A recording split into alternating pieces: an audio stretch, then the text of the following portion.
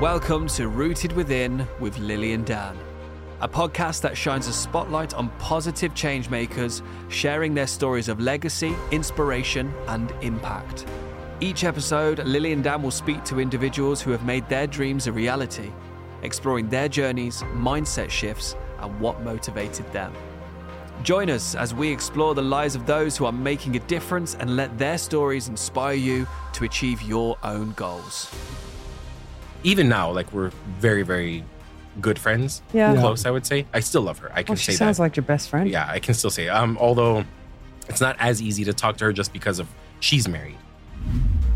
And I noticed as these things, which I now see as arbitrary, started to sort of fall off. You became happier? Freer. I became happier. Everything became more clear. How I should treat my children. How I should, act in public. The things that I want out of my life. One of my oldest cousins, one of my favorite cousins, like, we always see him as like, the sage in the family. He went up to my wife one time and he told her, you're the glue that holds our family together. Wow. Because she would call everybody. Yeah. She would get my grandmother to come, my aunts. She would, patch things up between people. So she was always very adept at those things. The one to engage. Right. Rooted Within with Lily and Dan. Welcome. Does the fact that we're both drinking vitamin C say anything about the state we're in? Possibly. It's the beginning of the event Just so season people know for many what's here. people. I think our life is sponsored by Barocca right now. Oh my God. Tired but yes. good. Hectic. Hectic. So much for a quiet summer, huh? Summer was brutal, as Very we all know, brutal. but now we're heading into the event season and things are kicking off again. And I'm back in the studio. I've not been in for a while because Been you've a done while. you've done a couple solo. Yeah, I did the last one solo. It's just Yes. not the same. Oh, I know that's what everyone says when I'm not It's around. just not the same. Indeed. Not So the should we same. get cracking? Let's get cracking. Who do we have in the studio? So we've got someone who's actually become a very good friend of mine over the last couple of months. We've been able to hang out together. We've got Rocky in the studio. How are you? Hi, I'm good. How are you? Thanks for Yeah, having me. good. You're very, very welcome. I heard you had a bit of a traumatic experience getting here. God, yeah, I got hit by a bus on the way here. Like, to be literally clear, hit by a you bus. weren't physically standing and got hit by a bus. It was car to my car. yeah, Okay. yeah. What? They merged into my Because when lane. you said you got hit by a bus, I'm like, What how are the you hell? standing I, here? I have a flair for drama. So. I can concur. It's all part of the character. But thank you for coming, for making Thanks for having it. me. Yeah. How's things going? Going well. Yeah. Yeah. You just got back from traveling. I did. Yeah, you went to Japan. Right. Oh, I Amazing. love Japan. It's incredible. It's fantastic. Oh. Yeah. I need to go back. Anyway, we often digress in this podcast, by the way. We go into like so many different tangents. But I guess just tell our listeners a little bit about yourself. Who is Rocky? Yeah, who is Rocky? Rocky, God. Rocky Balboa. Yeah, it's interesting. I'm almost 40 and I've spent the last, I don't know, You don't look it. 20. Oh, thank you. Yeah, there you go. It's about the last 20 years trying to unravel who Rocky is, Yeah. And that is the question, really. It's interesting because having the life that I had, you sort of wrap yourself up in these different identities and these different ideas based on your family, based on your faith and how you were brought up. And then at some point, if you're lucky, if you're fortunate enough, you arrive at a truth, right? Mm-hmm. And you have to start unraveling. Yeah. You have to start taking apart what is and what isn't. Some people and what was never and what take the time wasn't. to do that, Right. And it's Well, rough. It's Yeah. rough. But also some people don't know they need to unravel. This is the thing, Yeah. right? Yeah. How do you know you need to? They're If so you- programmed. Right. So I can honestly say that the real me began when I left home. And when was that? And where was home, actually? Right. Home was Texas in the Okay. USA, right? And, I had a very big family, big Hispanic Muslim family. Okay. And, Okay. we grew up very conservative. We grew up very, Hold on, nurtured. Hispanic Muslim. Yes. So that's what we're Can we just stop for a second? Yeah, yeah, absolutely. That's not, pardon my ignorance, but that's not regular. Right. Because Hispanic is normally a very Catholic community. Yes, and my family was. Okay. My family was Catholic. There was a huge conversion story. You're talking about more than about 100 people. Aunts, uncles, my grandmother, cousins. It started with my uncle who embraced Islam after he heard some Egyptian men talking in a bar and then approached them about the, propriety of, not talking about God in bars. Yeah. Then they invited him to a talk and he became Muslim. And then after that, he converted my grandmother and then just... What was it that converted everyone? Each one of my family members talks about like a different thing that motivated them. Yeah, my understanding is it took more than a few years for the whole family to convert. All of this began before I was even born. Wow. So it's kind of like a destiny, right? Then my parents apparently were the last ones to convert. Now, what I don't know for sure is whether I was a baby or I was just like a toddler, but I know I was very young when my parents converted to Islam. And the story goes that my mother actually had me baptized because she's like, just in case, you know, Yeah. just in case we don't want to stay here. Yeah. Yeah. But we ended up, you know, I guess sticking to it and committing to the Hold on a religion. minute. So 100 is it, people. wait, I'm going to go a bit on. personal here. Yeah, go for it. Islam requires Not requires. doesn't require the snip? Doesn't require. Well, actually, okay, I take that back. Some say yes. I'm sort of thinking about the toddler here right now. Right. No. See, I'm not. Okay. But, yeah. But it was See, We went recommended. personal. We already definitely went digressed personal. already. So now everybody But it knows was about Rocky. recommended that I do it. When I got married, the leader of our mosque, the imam, he's like, he's like, all Muslims, he goes, every single prophet from Adam all the way to Muhammad was circumcised. He's like, so all Muslims should be. Yeah. And so you'll notice that anybody that's born into a Muslim family. And then I asked my father, I think when I was 15, I just walked right up to him. I remember he was watching TV and I said, hey, Dad, how come I'm not circumcised? And he said, looked at my mom. He said, why didn't we circumcise him? Like, that's like they And then forgot. my mom was like, it was too expensive. Because, it's considered cosmetic in the U.S. Yeah. My oldest brother is, but he was born in Berlin. My father was, in the military. So when he served there, the hospital just did it. Like, Yeah. I think without even asking. So, Oh, wow. Yeah. I'm still trying to wrap my head around the fact that 100 family members all That's converted huge. kind of like simultaneously over a period of Right. time. Well, there's a combination of conversions, but then also being born into. Got you, yeah. Right. of Now, the course. problem with that is that Islam at its heart, right, says that each person has to be guided sort of like on their own or Yeah, through God. it's a choice. Right. And the more I thought about that, I'm like, yeah, I never had like my conversion story or like I chose Islam story. But you notice all across the world of Islam that, people who are born to Muslim families, you just sort of inherit the religion, Yeah. whether they like to admit it or not. This Yeah. is the reality. Well, I And with many remember religions. because like I come from a Muslim background. Mm. My parents have never been very religious, but growing up, I remember it was really confusing for me because I went to a Christian school. So I was at school and I was brilliant. I knew all the verses. I could recite the Psalms 23 or whichever one that was. And we used to have to sing, all these Christian songs and stuff. And one time, and then I remember I'd go home and I'd hear, stories. We'd go to Bahrain and my extended family were religious. And I found it very confusing. And then I remember one time I got in trouble because I then felt like I was doing the wrong thing if I was doing anything Christian. Right. Got you. Not that my parents ever said anything, but and we stood up and in class we were singing some, I don't know what, and I was miming it. And my teacher saw that and said something to my mom saying, that was a bit odd. And I ended up having a conversation. My mom sort of approached the subject with me and I'm like, she said to me, what was that about? I go, well, which am I? Am I Christian or am I Muslim? And my mom, the best gift she ever gave me, and I love her for it. She turned around, she goes, well, listen, we're from a Muslim background, our heritage, just as a country, predominantly Islam. And she's like, but what I would recommend for you is, you can be whoever you want to be. She goes, but before you make that choice, I would advise you to learn what you can from every religion, Yeah, then you can make that choice. and then decide which one. And then she goes, but for like her and my dad are just more spiritual. And she goes, for us, it's ultimately, and she said, every religion, if you look at it, at the heart of it is to treat others the way you'd want to be treated, treat good, Yeah. And she goes, and that's how we live our lives. Absolutely. But, and then sort of never chose anything. But how is it growing up in Texas? To a large part to of be Muslim. a Muslim what? kid. It I'm was assuming nice that I Texas had- is very religious. It's quite Christian, I guess. It is, but I was born into like the far west of Texas, right? A place called El Paso. Okay. So very Hispanic, very Yeah. sort of like liberal. Okay. But I remember having lots of Christian friends. I remember being in second grade, hearing about Halloween parties and Christmas parties and Valentine's and not being able to, partake in any of it. We had, pepperoni pizza parties and couldn't do that either. Yep. So it was nice growing up because I had a big family. So Yeah. I wasn't really, lacking any sort of interaction with. But it with wasn't other confusing? people. What was confusing to me was my own feelings, right? Because I recognized by age 5, I even remember my very first crush in kindergarten, okay?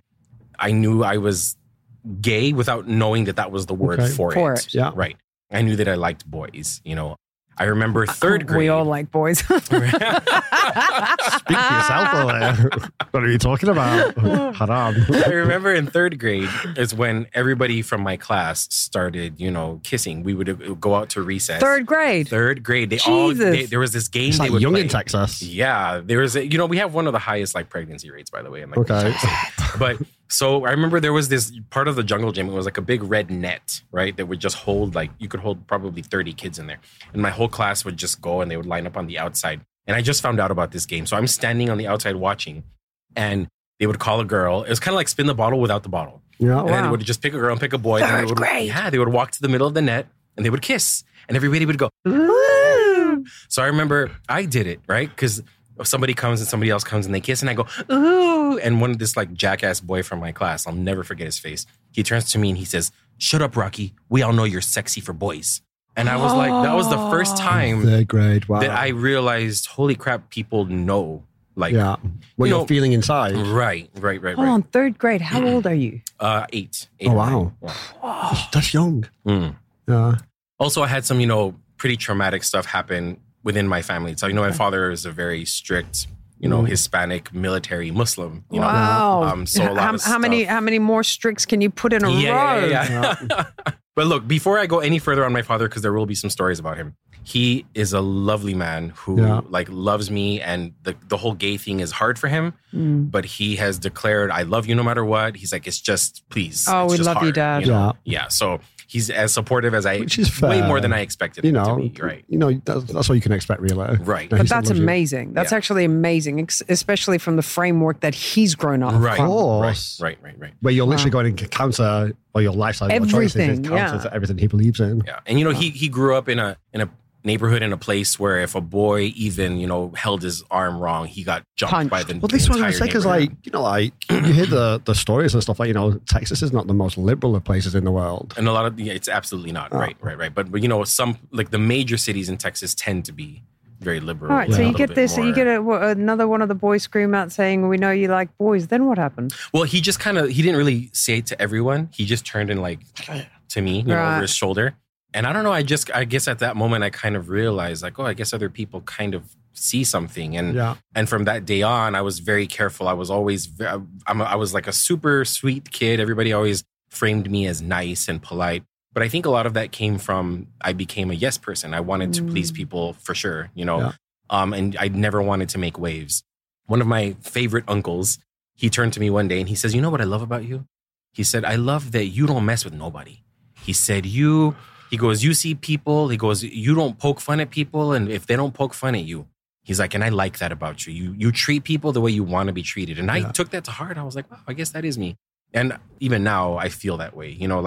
I'm the type of person, I can be very nice. And then the second I feel offended by someone, I will go to the extreme, because in my mind, I'm like, I would have never done or said what you just did or said, and I take it very, very personally. Yeah. I'm working on that. It's a work in progress. Right. So then what happened after that I guess 3rd grade experience? So 3rd grade, 5th grade, I remember 6th grade being kind of all that, I guess era in my life was a bit of a blur. But you still trying to figure yourself out, I guess, at this time. There's a lot of convincing, right? I would harbor these secret feelings and whatever. But then I remember 6th grade was when everybody started declaring who they liked, right?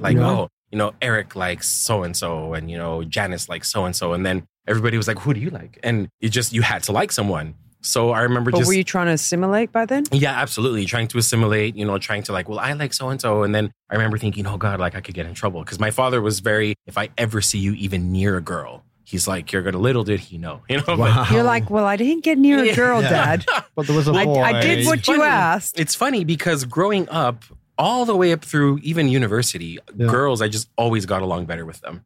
Yeah. Always. I broke a few hearts along the way. And I loved talking to girls. I loved it because I just felt like they got me. I just felt like they understood me. But did you date? The closest I got to dating was 7th grade when they said, oh, this girl likes you and I liked her. And then, okay. And then we went to the back of the band room and they said, she wants to make out with you. And I was like, oh my God, I had never made out before. Yeah. And this is a big thing. This is your rite of passage. Like proper French kissing. Yeah, I don't know. Back in my country, we called it green. You were green. Yeah. Up until, remember this? Oh, he's still green. She's still green. So they, I met her at the back of the band room. And I remember there was a ledge and everybody was watching from the top. And she's she grabbed my face and started making out with me. And the whole time my eyes were open and I was just looking around. Oh, this isn't terrible, but I didn't. It's not really doing it for you. Yeah. So go through high school and then have a few like, boy crushes, but obviously not something I can talk about, not something I can act on, not something I can, and it was rough. That's when I really started to feel my emotions sort of start to spin out of control. I had a friend who was a very, very good friend, but who I was also madly in love with. And we've all had that. And, he's inviting girls around me and I'm trying not to behave jealous, but I can't but help it, and it got to a point where we stopped talking for like months because I said or did something and, I couldn't, you can't express what you want to express. So something else comes out. There's so out. much damage you can do with that, Did he ever know? As I come out, right, to certain people and certain circles, like I find that people are like, yeah, we knew. So I'm wondering, do. actually, when I got married, that friend, he told me, oh man, we're so proud of you. He's like, we were worried for a second. And then I just kind of like, I didn't really, take that comment for what it really meant. And thinking back on it, I go, oh yeah. So they had an idea. You got married. And I was going to say, like, I'm going to pick up on this one because you just fast forwarded quite quickly because you were talking about, high school. Right. The first kind of like rite of passage of making out with your first ever girl, dating a few people. Oh, and now I got married. Yeah. So what happened? So university was crazy. Probably a year and a half or 2 years after I started university, I told my parents I wanted to get married. Now, let me just frame this by saying, I was an incredibly devout Muslim. I was the type of Muslim that I would teach at Sunday schools when I was 18. I was always talking very publicly about things. I was selected many times to, publicly speak about things at my mosque. And you truly believed in it. I truly believed. Okay. This is the thing. Yeah. So keep in mind, I have a very tight circle of family where every gathering, every outing is surrounded by Muslims. And it's like, hey, we're at, Texas Roadhouse, but it's time to pray. So, we go and we pray out in public and all of those things. Then, I even had family members who would ask me for like advice and, stuff about religion. And one of the huge issues in Islam, even today, is that the young men are encouraged, almost pushed to get married very young. So I took this to heart and I thought, I saw all of my friends in university having girlfriends and these are Muslim friends, And I was like, oh, how could they? Like, it's so haram. And I was feeling lonely is what it was. But at the time, I was telling myself that it was because I didn't want to fall into the same trap. So I walked up to my mother. I was 20 years old. And I said, I'm ready to get married. Most parents would be like, what? But in a Muslim family, it's like, great, cool. Let's see what we can find. Let's do it. Let's go shopping. Right. So at the time, I was the president of the Muslim Student Association at the university. And we had an event. And this older woman who was at the university, she had a friend with her at the mosque that day. We were selling shirts or something. And she walked by with her friend. And I see this woman, right? I was like, oh, she's pretty. And that's all I thought. She was pretty. She had a nice smile. And then actually, I was mentoring a kid at the time. And the kid I was mentoring was the son of the lady, right? The older lady. And he says, hey, Rocky, are you married? Are you single? And I said, yeah. He goes, you should hook up with my mom's friend. And I smacked him because he was like a 14-year-old kid. I'm like, hey, be quiet. We're in a mosque. Don't do that. The next day, I was because we had a shuttle that would take us from the parking, to the university. So I get onto the shuttle and I have my headphones on and I'm just standing up. I'm sitting down actually. And I see a woman get on. And I say, oh, I need to give her my seat. So I stand up and I kind of, and she briefly look at her face and she smiles at me and she mouthed something. And I was like, I didn't hear what she said, had headphones on. She sits down and I'm standing. And then I look at her and she has like a scarf wrapped around her shoulders. And I said, that's the girl from yesterday. Ah, okay. And I'm like, funny how the universe works. I'm like, I'm talking about getting married. The kid makes a joke. And that same girl, I come on this bus every single morning to get this. This is the first time you've ever seen her. This is the first time I've seen her. Yeah. So I took off my headphones. I said, hey, excuse me. And she said, hi, yes. And I said, yeah. I said, I saw you. She goes, yeah, we met yesterday. I said, oh, okay. And then I was like, how did you like, and just kind of like small talk for like 3 minutes because the shuttle gets there quickly. She gets off and she leaves. So I called the lady because I had her number, the older lady. I said, hey, so your friend, I said, I'm the Muslim Student Association president and I need her information. And she says, oh, well. And I said, well, actually, let me be honest with you. I said, I'm asking on a more personal level. And she says, oh, and any Muslim knows immediately what you're asking for. So she says, oh my God, her name is this. She's this old. She's working on her master's. Oh my God. So what does she do? She turns, she calls her. And she says, oh my God, you just became Muslim like 3 months ago and already everybody wants to marry you. So this lady, now my ex-wife was like, because she converted into Islam also. Yes, she had converted maybe 3 months before we met. Okay. Yeah. So she's like, what are you talking about? So, things move on and we schedule calls and we're calling and my father is just like so proud. And he would even make jokes. He'd walk by when I'm on the phone with her and he would go, ooh, Casanova, things like that. And it was a good feeling because I had the approval of my community. I had the approval of my friends. I had the approval of my, right. I was seen, all the while, convincing myself that and she, amazing lady, which we'll get to later. But absolutely fabulous woman. Incredibly smart. And she was everything. Honestly, looking back now, I wouldn't change a thing about my past because she was everything that I needed at that time. Yeah. And I still say to this day that 80% of the man I am today is because of her. Yeah, that's incredible. She raised me in many ways and taught me how to properly be a man. And not the type of man that you got to be tough. Yeah, and not the alpha. That wasn't her. Yeah. She taught me other things. But how to be true. Things. Right. And so, we get married. I'm 21 years old. And I know for a fact, in fact, I think I mentioned to a teacher when I was like 17 or 18, I want babies, I want kids. And she was like, what's wrong with you? But I always knew But it's like you do know how at that point, obviously you know how babies are made. Yeah. And the fact that I'm in a heterosexual marriage, I thought I'm cured. I really saw it that way. Wow. I really saw it as like, I'm never going to have to worry about this anymore. Like I have my protection. Islam says I have my shield. Yeah. If I keep praying, if I keep, spending time with my wife, all of these things will just go away. But were you still having feelings for men or crushes? Yeah, of course. Yeah. But at the You time, tried to I guess suppress I didn't see a whole lot of men other than, passing people in classes. The men that I hung out with, my close friends were all going away to like medical school and different universities. So were you in love? With my wife. Yeah. I believed I was, but I wasn't. But at the time. you loved her. At the time, yeah. I really liked her. And then I just grew to love her, And even now, like we're very, very good friends. Yeah. Close, I would say. I still love her. I can say she sounds that. like your best friend. Yeah, I can still say. Although it's not as easy to talk to her just because of she's married. Yeah. And she's married to a very different kind of. Okay. So that's a bit harder. But other than that, we talk all the time. Sometimes we make jokes and things like that. So it's nice. You talked about kids.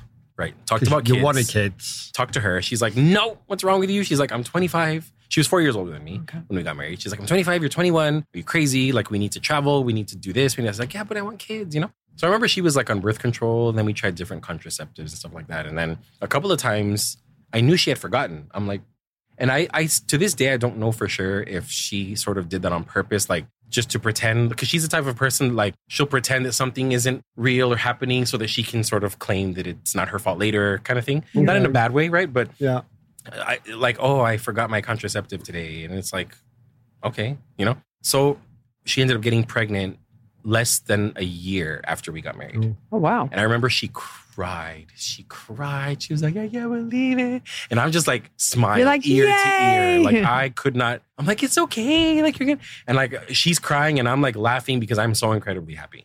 So we had our first child. And yeah, things were going great. But then when my first child turned about 3 years old, we hit our 7-year itch. No, 7? No, I'm sorry. Like 3-year itch or 4-year itch, whatever they call it. And we went through some hard times. She went through a bit of an identity crisis, I would call it, because, being Muslim and then you have a gay husband, which she didn't know at the time, right? Like I wasn't telling her that she was beautiful enough. I wasn't, giving her enough attention. And I was just like, it got to the point where I was like, just like, I had to consciously put those things in my head. Tell her she's beautiful. Tell her you love her. Tell her this, tell her that. And it became very obvious, Because it wasn't coming naturally. Right. It was not coming naturally.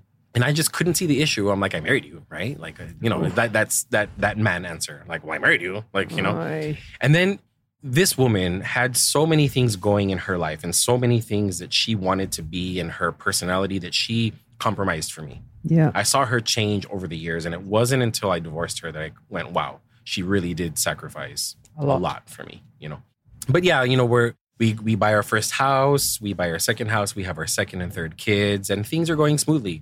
At this point, we're like the idol couple in my family, like the power couple. Like when my brothers and sisters and cousins would get married, they would come to us for advice. They would talk to us, even my older cousins and my parents, everybody would come. At some point, our house became like sort of a center where people would come for like Eid celebrations and Thanksgivings and family dinners and prayers and all that stuff, So I'm kind of going through the whole thing, and it's like it becomes very mundane, very just everyday. And it's not the marriage, it's the everything. It's the family life, it's the me having. I remember breaking down one day. Like I went to the house and I just had this huge, heavy depression that I just cried and I cried, and she's like, "What's wrong with you?" Like she's like, "Oh my God," and she's trying to comfort me, and I'm just crying and crying. And I told her, I hate myself, and I didn't know why. I was just saying, why did you hate yourself at the time? I couldn't pinpoint because like you weren't being a source. you. I couldn't pinpoint I just couldn't. I was like, oh, and I think at the time, I thought maybe I just hate going to my job every single day and doing the same things and not feeling like a teacher that, is supposed to be like a really good teacher. And I don't know. At the time, I don't remember what excuses I made for myself. But looking back now, I'm like, that's exactly what of course. it was. So she had traveled to the UAE when our oldest daughter was about 3 or 4. And she came back saying, "Oh my God, like you should see this place. It's amazing." They had just finished the Burj Khalifa.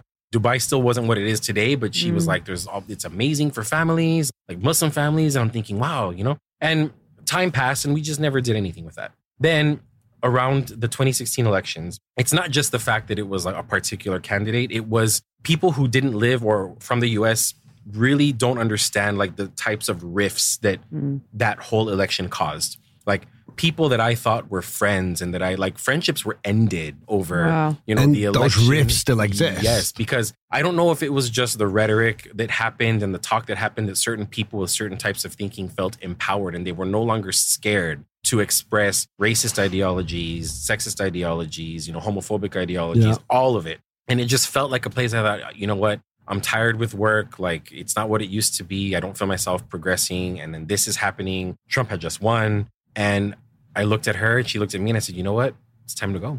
I said, if we don't do this now, we're never going to do it. Now, there is a belief in Islam that when you make an intention to do something and you do the thing for that intention, then it gives you good deeds, right? Yeah. And that's what the thing becomes. Yeah. It takes the form and the shape and the color of the thing that you want most, that you intend it for. The reason I say that is because when we made the intention to move here, we did our prayers, we did our du'as, right, and everything. And we said, we're moving to make a better place for our family, to become more religious, okay? To, really embrace an Islamic lifestyle in a place where Arabic is the language, and there's a mosque on every street corner, and you can hear the adhan in the streets. So when we landed, that's exactly what I wanted, or at least what I thought I wanted. And so I see the mosques, and I see the fancy perfumes and the oud, and I see all the kandoras, and I see the Arabic, and I run. I'm like waking up at 5 a.m. to go pray at the mosque, because in my hometown we had one mosque. And I lived 40 minutes away from it. Wow. So I would go pray at the mosque. Then I start to realize, like, wow, like it's not the same. Friday prayers with my family is very different. I go to the mosque and my whole family is there. And they say, oh, let's go to Burger King after. Let's go to this person's house after. Let's go to the mall. And I didn't realize what a huge part of it my family was. The lifestyle. The Eid, the Ramadan, everything changed. Everything changed. But then at the same time, I started realizing that, I didn't have my family's filter.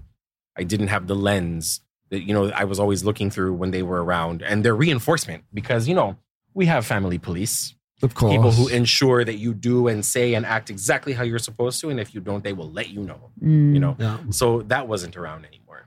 And while I'm thinking I'm safe, right? I'm thinking I'm just going through this. I make a friend. Okay. This friend I met him at a barbershop, and work was nice because I would finish every day by like 2 p.m. And I would go to the barbershop, and he wanted to learn English and I wanted to learn Arabic. So we hung out a lot. In fact, I was probably at that barbershop 4 or 5 times a week after work. You probably have the best haircut in town. Hanging out. Yeah. Hanging out with him, talking. And then I started to sort of feel sympathy for him and, like the situation he was in with work and pay and all those things. I started doing small things. Started very small, like bringing him some food or taking him on a trip to the mall to buy something real quick. Then I took him on a trip to Dubai, took him to the airport. Then I started buying him bigger gifts, and I started spending more time with him. And I fell in love, is what I believed, right? Yeah. And my wife, she would notice, of course, because she's a very perceptive woman. I didn't notice. I didn't think I was doing anything wrong. The other thing about the UAE that people don't really realize is that the lifestyle of men is different than what you would see heterosexual men do where I'm from. when you're a family man, you're a family man all the time back home.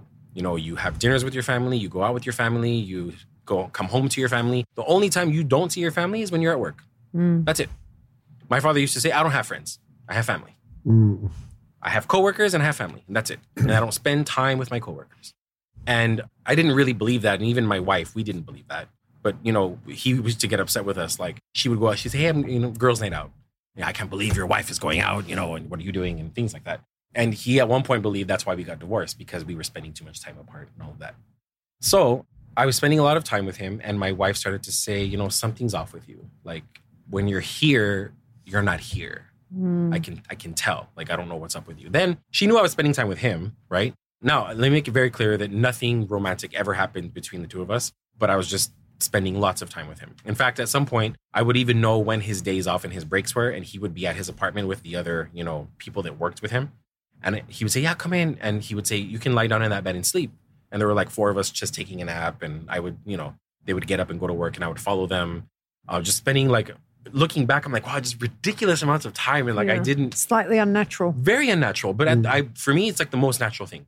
I'm like, wow. Now, the other thing is that straight Hispanic men, when I grew up, were very like, bro, you know, clap on the back. And these men, especially, you know, Middle Eastern men, even heterosexual Middle Eastern men, are very affectionate. You know, they'll touch you on the back of your neck. They'll hug you. They'll even kiss you on the cheeks. Yeah. You've seen, of course, the nose kiss between Emirati men. So it was filling a real gap for you. It's filling a huge gap. And I'm thinking like, wow, this is amazing. And I'm thinking I'm cool. Like religion, everything is on everything. Yeah, everything.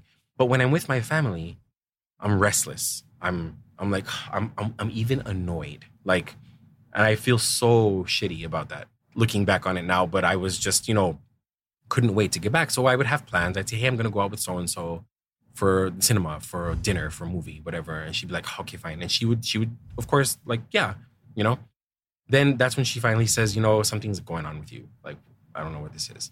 Then I think at one point she knew it was him. And she's like, he made a comment, or like I used to bring him around with the kids and stuff. And he would come to the house and cook for us, or we would cook together.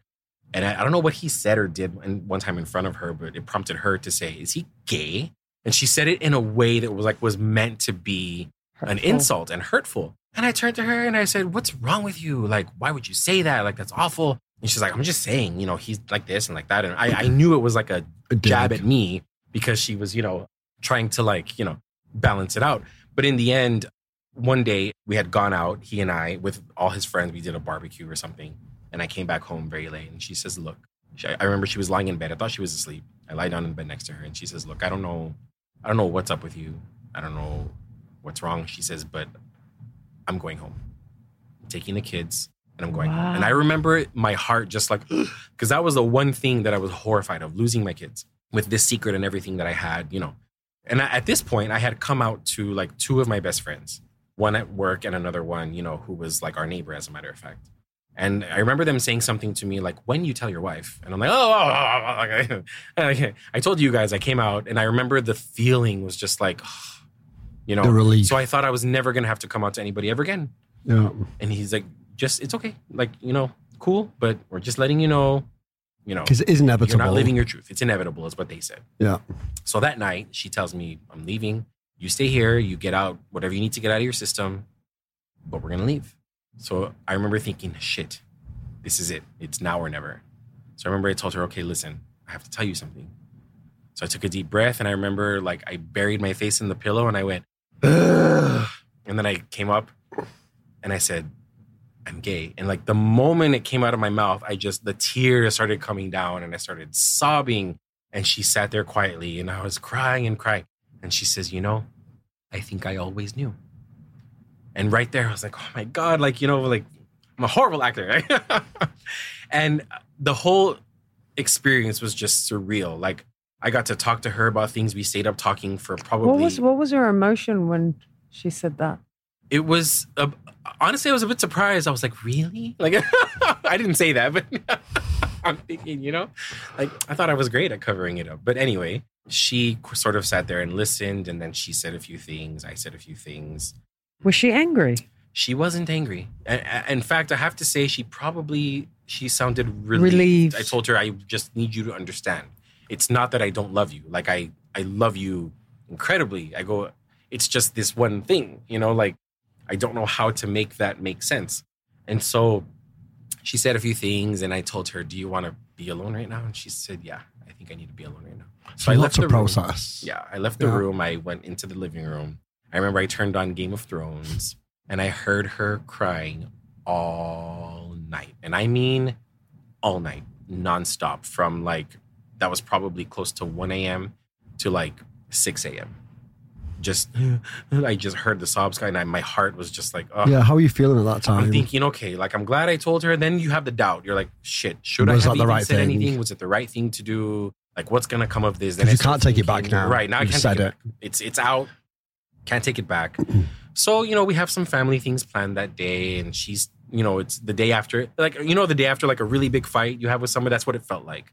Can I talk to her? Can I touch her shoulder? Like, is she okay? And she was responding to me. And then a couple of times it would look like she was, you know, like she wanted to punch me. And then gosh, she must have been going through a world of confusion and emotion. And at some point she says to me, look, she goes, we can't go home. And I said, really? And she said, yeah.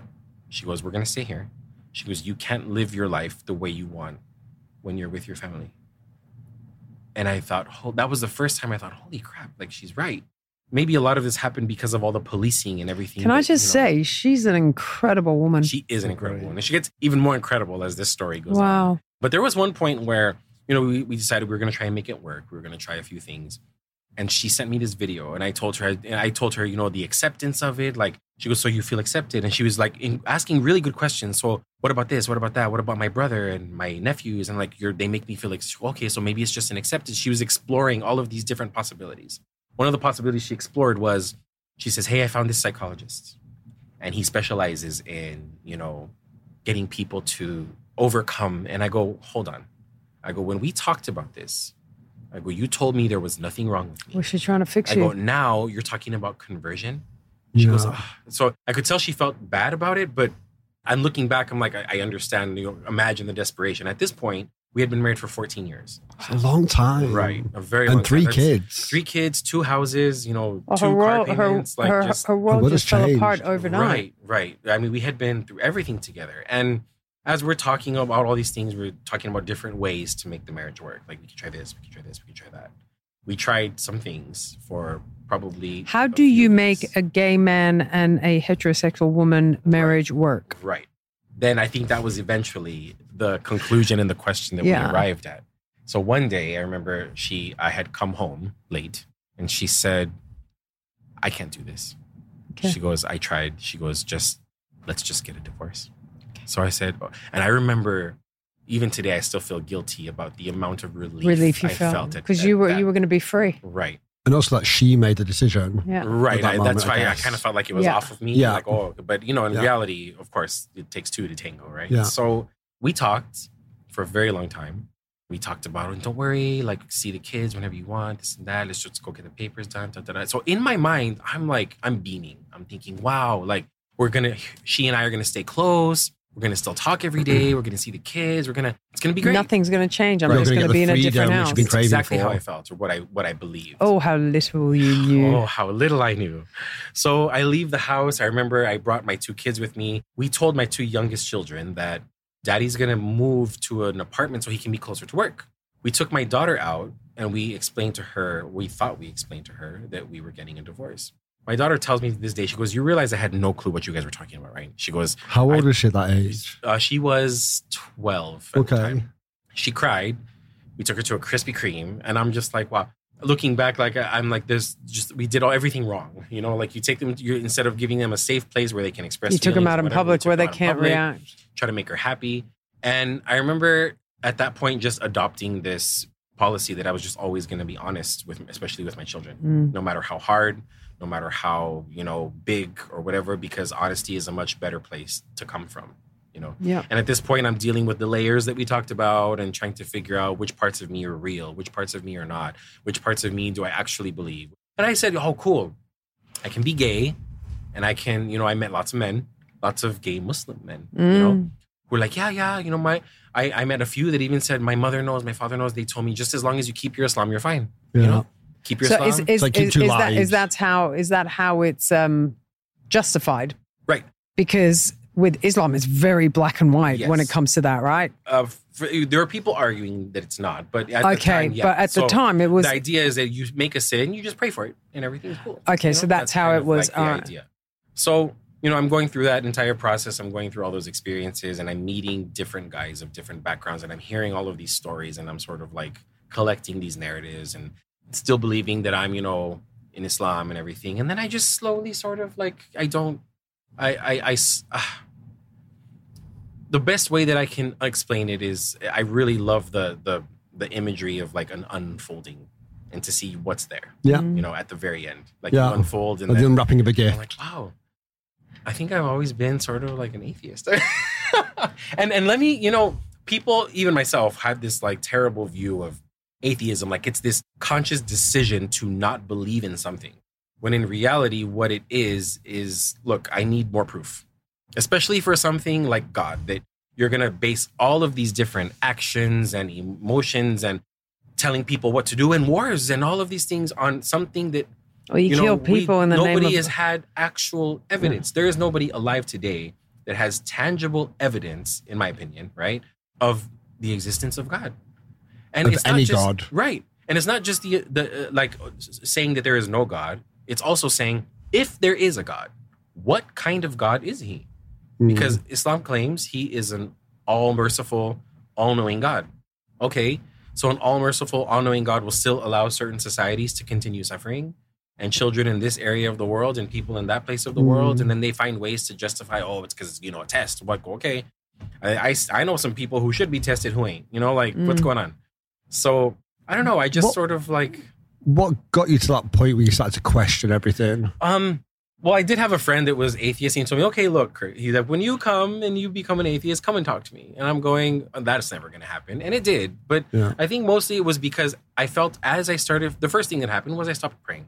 I would pray a couple times throughout the day. Because, before, of course, I'm devout. I'm praying 5 times a day. Yeah. What stops you? It wasn't a conscious decision. It was just, I didn't have time. Like, it would slip my mind. And then I thought, it was no longer kind of like front and center. And I noticed as these things, which I now see as arbitrary, started to sort of fall off. You became happier? Freer. I became happier.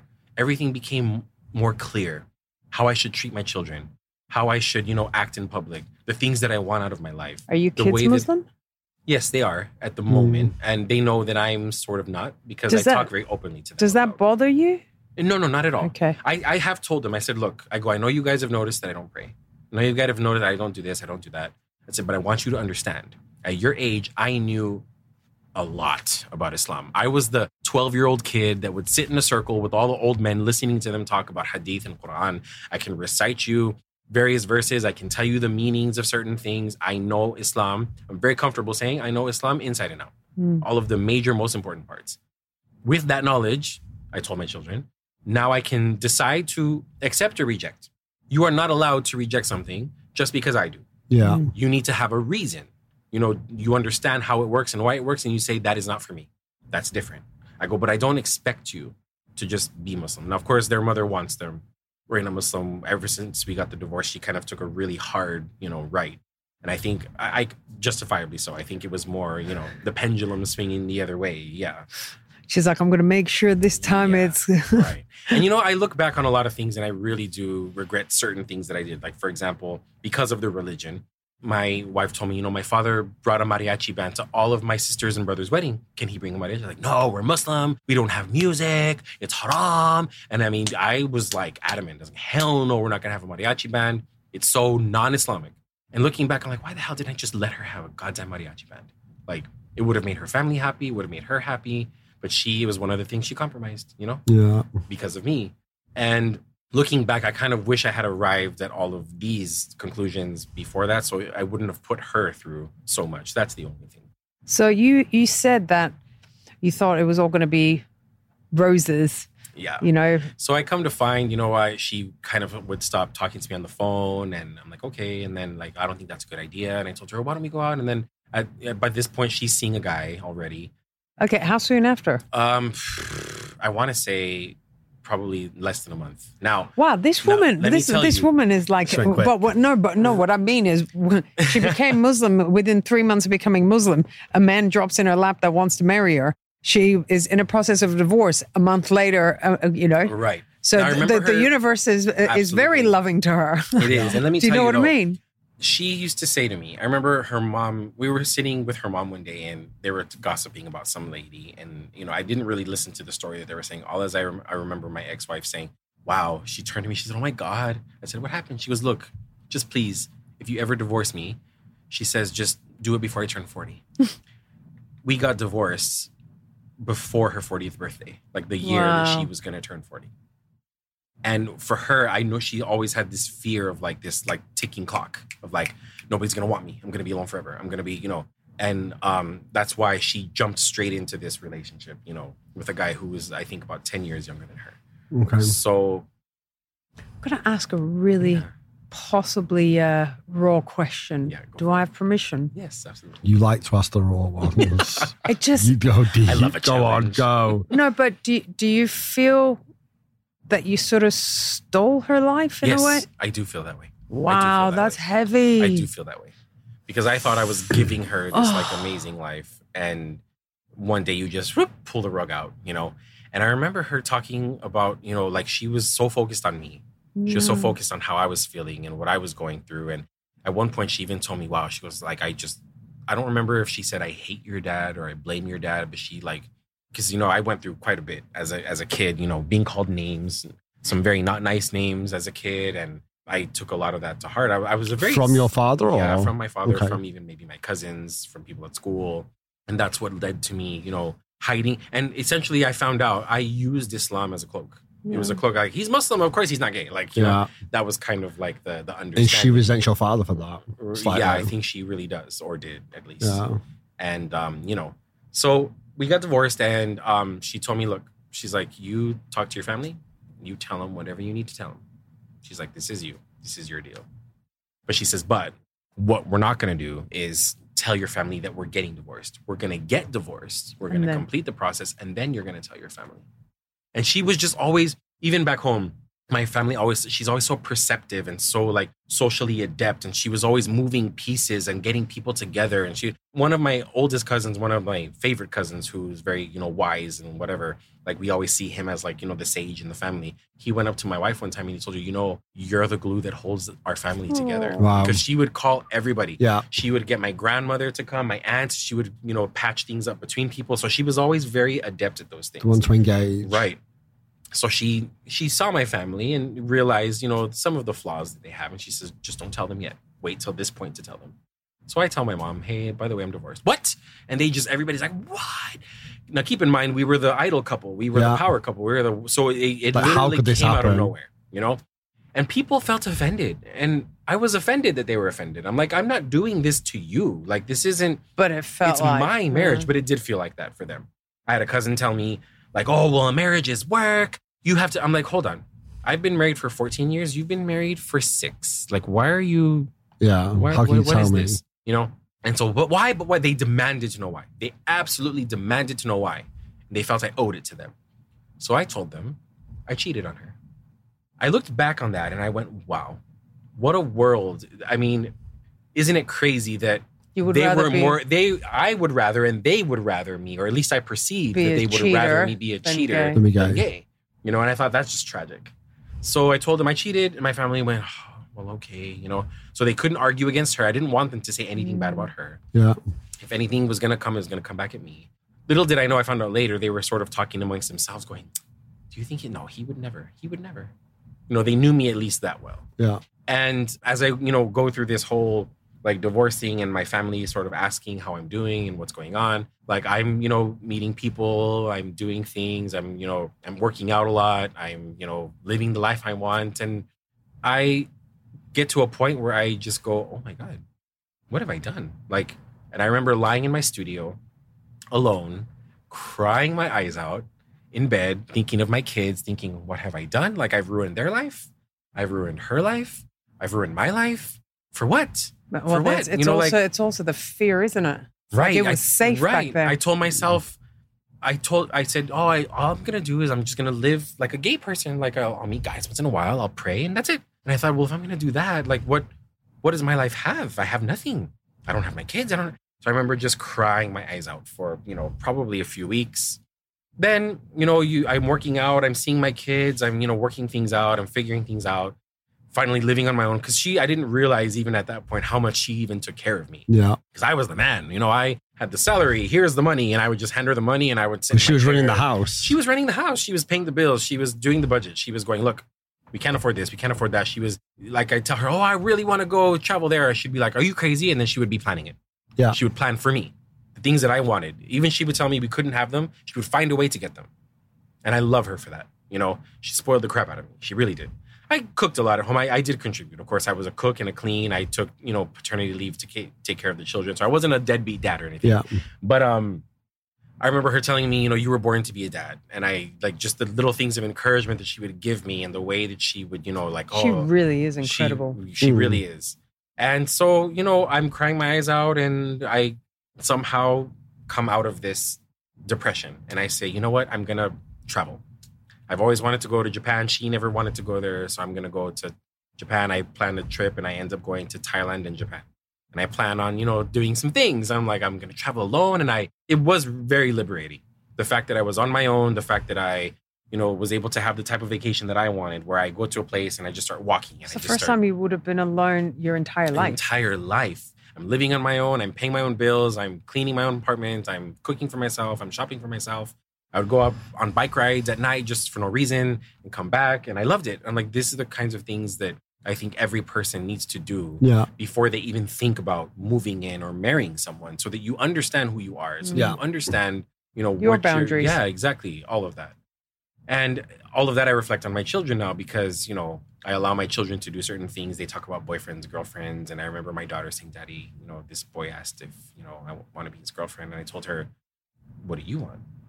She goes, well, I kind of like him. And I said, well, I go, look, I love the idea of you having a boyfriend because I want you to learn people. I want you to learn how the world is. And I want you to learn what you want from life, from a relationship, what your boundaries are, so that you can set those and you don't just say yes to people for no reason. I told her, I want you to be able to navigate yourself and navigate this world. I go, and if you really feel, because I know my daughter, she's very, studious. She's very into school. And so I thought that would be something good for her. And so far, it has been. And she's open to me about everything. She talks to me about many, many things. So what is life looking like today? Life today is amazing. You can tell by the smile that just literally engulfed your face. I have an amazing job. I talk to my ex. Sometimes we call on the phone. She messages me, jokes back and forth. Her family is amazing. I remember when I told them about the divorce, they were like, okay, are you okay? That was the only question they had. Are you okay? They're like, as long as, she's okay with you and you're okay with her, like, we have no problems. You're part of our family. I even went to visit them the last time I was in the U.S. I've got my 3 wonderful kids. They know I came out to them about being gay against the wishes of my ex-wife, but it was doing lots of damage. Yeah, you can't. You got to live an authentic life. They didn't understand why I was apart. My son started crying. He said, when are you and mommy getting back together? And the whole question of gay and all of that stuff. But it would have also just taken you back to where... Right. Why would everything exactly. that you were freeing yourself from, all the lies. You can't. So I sat them down and I remember thinking, because people back home think, we don't want gays around us. Like, they feel like it's infectious. And I'm going, look, if it were that easy, I would be straight. Honestly. Yeah. If you experience this, like, there was even a situation in my family. I have a few gay family members, and they were brave enough to bring around their significant other and introduce them as a friend. Once the family caught on, they were like, oh my God, you shouldn't force our children to be exposed to that. And it was like, hold on. If it were that easy, there wouldn't be gay people. Like, you know what I mean? If it were that easy. Like, because we're constantly surrounded by heterosexuals and stuff that happens on TV. It's just that, people nowadays in any religion, in any community, in any culture are feeling more, bold in being themselves.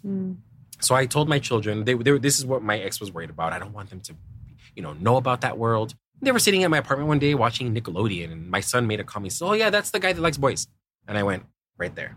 He knows. Yeah. So the following time when he was crying and he said, when are you and mommy getting back together? I sat them down and said, look, I said, I'm going to tell you something. I said, your mommy prefers that I don't tell you. I said, but I feel like I need to tell you because I want to be honest with you about everything. My son was about 7. Youngest daughter was about 5. My oldest was 12 or 13. So it's quite a different age range. Yes, very big range. And I said, Daddy likes boys. I said, Daddy has always liked boys ever since I was very young. I said, but I'm Muslim.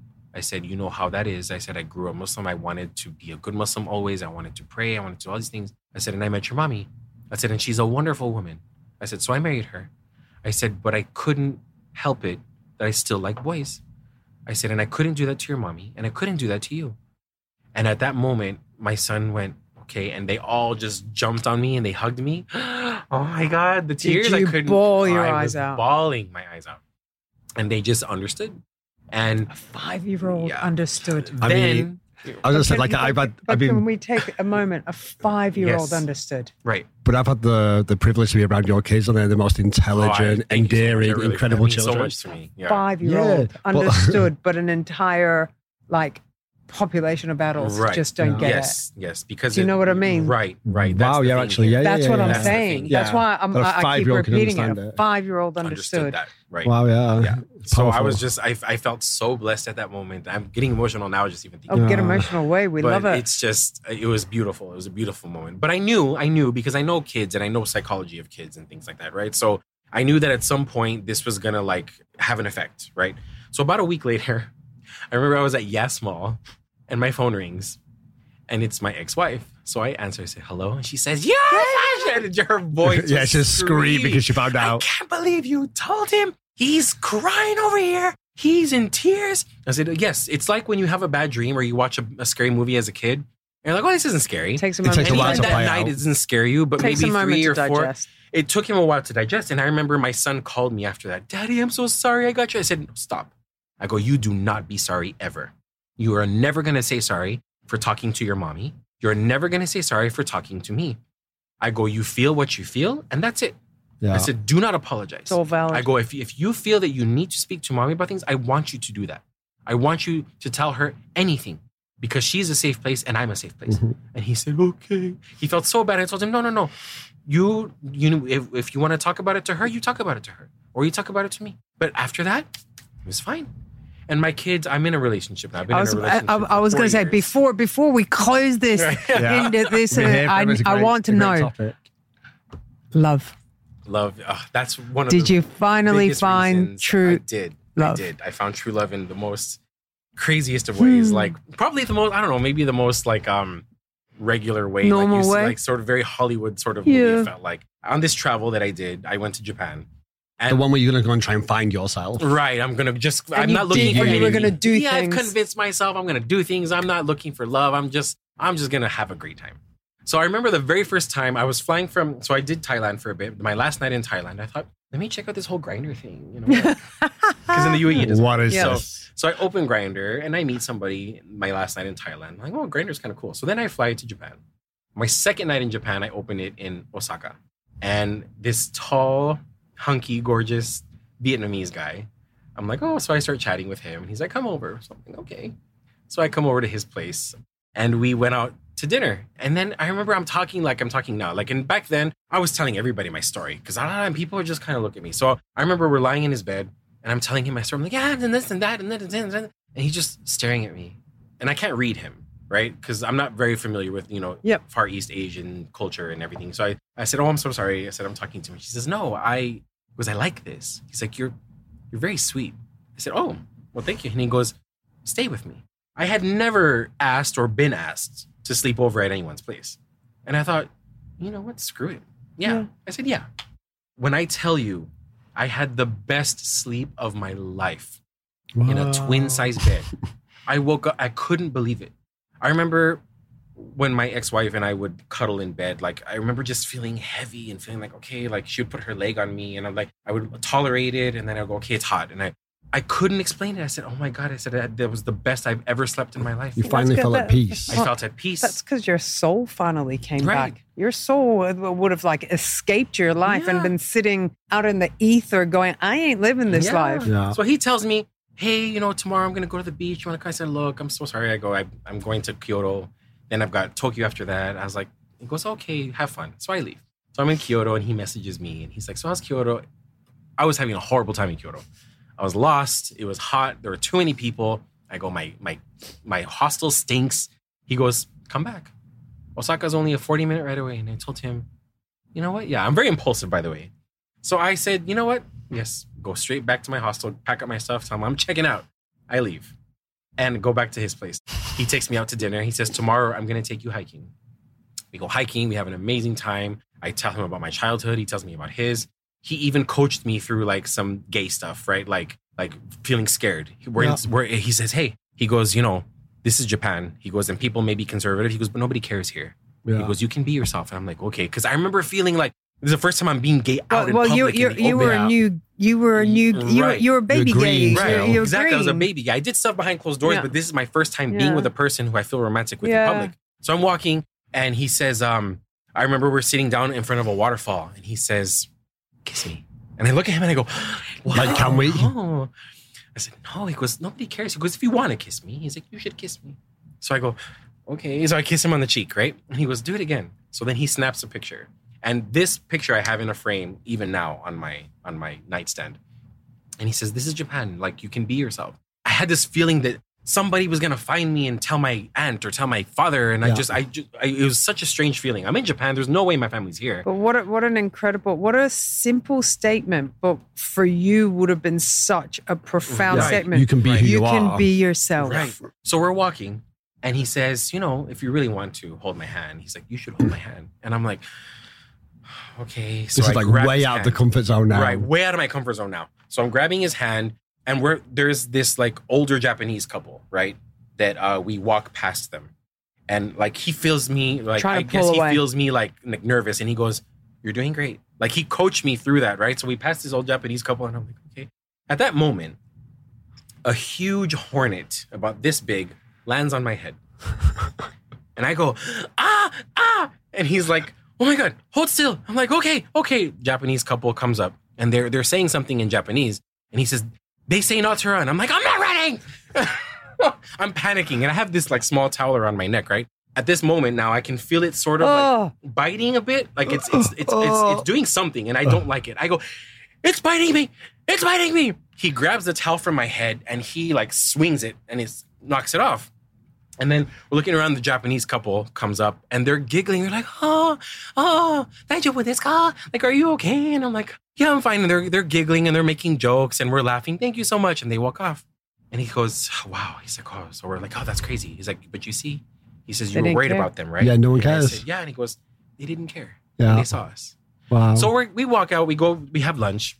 Then now I'm thinking, oh my God, tomorrow I've got to be in Tokyo because I've got to fly out from Tokyo. And that's far from Osaka. So we're going back to his apartment after lunch, and I start getting this really heavy feeling. You don't want to go. I'm thinking like I've just had like a Hollywood romance like for the past 3 days. So I start crying. As you can tell from all these stories, I'm a big crier. So I'm like walking next to him and we're going up towards his apartment. He turns and he sees me and he goes, oh my God, are you okay? Like, did something happen? I said, no, it's fine. I just feel, and I'm trying to explain how I feel. Like, I know I don't love him because I just met him, but you have a connection. I have a connection. He goes, oh, baby. He says it doesn't have to be this way. And I'm like, well, how else does it have to be? I'm like, I've got to fly back to the UAE, And he's like, so, I'm packing my things in my bag and I'm crying. And he's like, it's going to be okay. So I leave. And I just feel awful. I get to Tokyo.